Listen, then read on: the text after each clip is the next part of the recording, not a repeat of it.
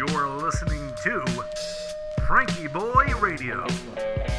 That the only thing we have to fear is fear itself. Letting America take a deep breath. Good evening, everybody, and welcome to FrankieBoi Radio. It's Thursday evening, April 2nd. And did you ever hear that really cool idea? I forget who says it, but the idea is that you are the sum of the 5 people you hang out with. Something like that. It can be a startling thought. So, if you're hanging out with a bunch of awesome people that lift you up and put new ideas in your head, you might tend to be moving forward. If you're hanging out with a group of people who tend to just be like, oh no, well, that might drag you down a little bit. But the beauty of this idea is we can clearly see what's influencing us, who is influencing us, and if we want to make any adjustments.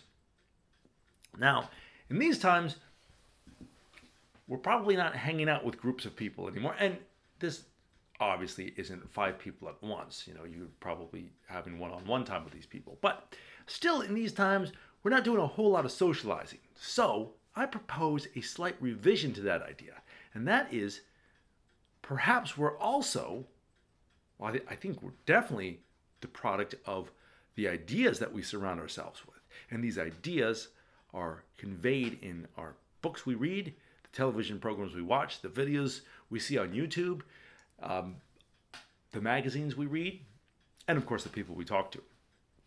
It's a very focused time, so we can really see what's going on. And I've been looking around my living room recently, and I'm pleased with the stack of books on my ottoman. I got all sorts of weird things in philosophy and natural sciences and history and business skills and all sorts of things. The Bible sits on top of the origin of species, and then there's a negotiation book on the table, and then Peterson's 12 Rules for Life is right over there, and there's a Garrison Keillor stories from Lake Wobegon, and then there's a star atlas and a book on women composers and all these cool things. But you go on my YouTube history and you know, there's like Rick and Morty, so I guess it all balances each other out.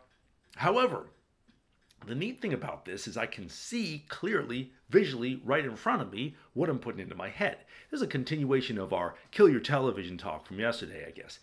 So, if I want to get very black and white in a good way and very detailed about this, what I can do is I can even make a map of my influences. And if you're looking for something to do, you might give it a shot. I was just showing one of my guitar students on the computer yesterday how to do this. And I love doing this with musical influences. This helps me see who I am as a musician and where I'm going, and more importantly, any adjustments that I'd like to make. So what I do is take a blank piece of paper, draw a little circle and put my name in it, and then I'll have a little branch coming off of that. It's a little mind mapping. My dad taught me this years ago when I was in school.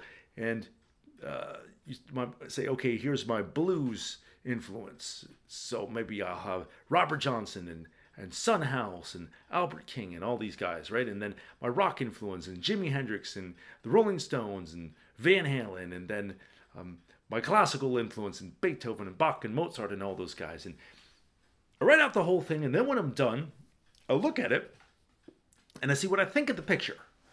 I can see if there's any gaping holes in it.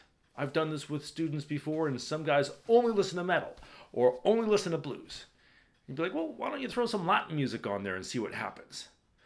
So I can look at the map of my influences, see where they've been, how they've changed if I do this over a couple of months or even a couple of years, and see what I want to do to them.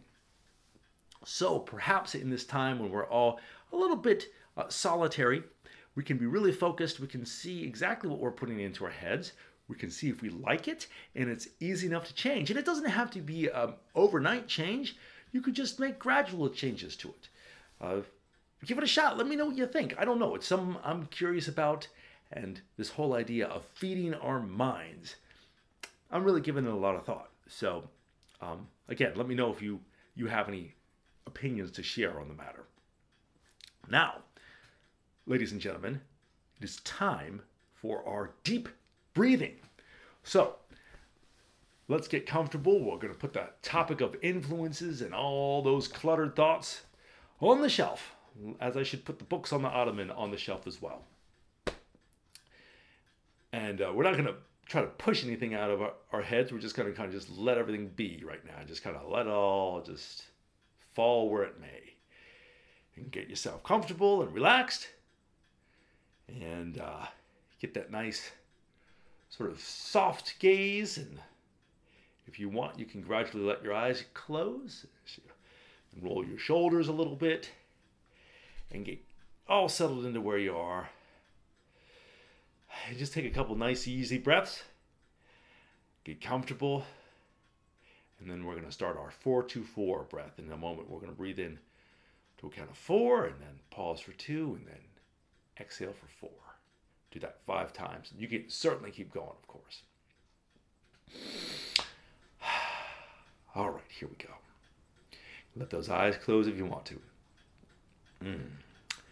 Inhale. 1, 2, 3, 4.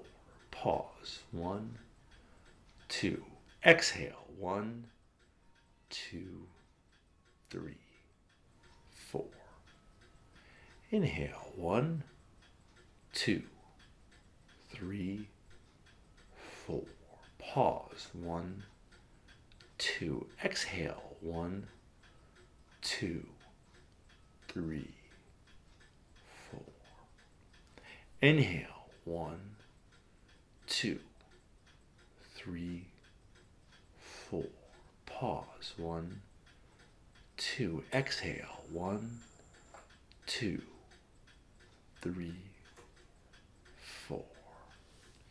Inhale. 1, 2, 3, 4. Pause. 1, 2. Exhale. 1, 2, 3, 4. Last one. Inhale. 1, 2, 3, 4. Pause. 1, 2. Exhale. 1, 2, 3, 4. Just relax. If you want to keep going, you're certainly welcome to.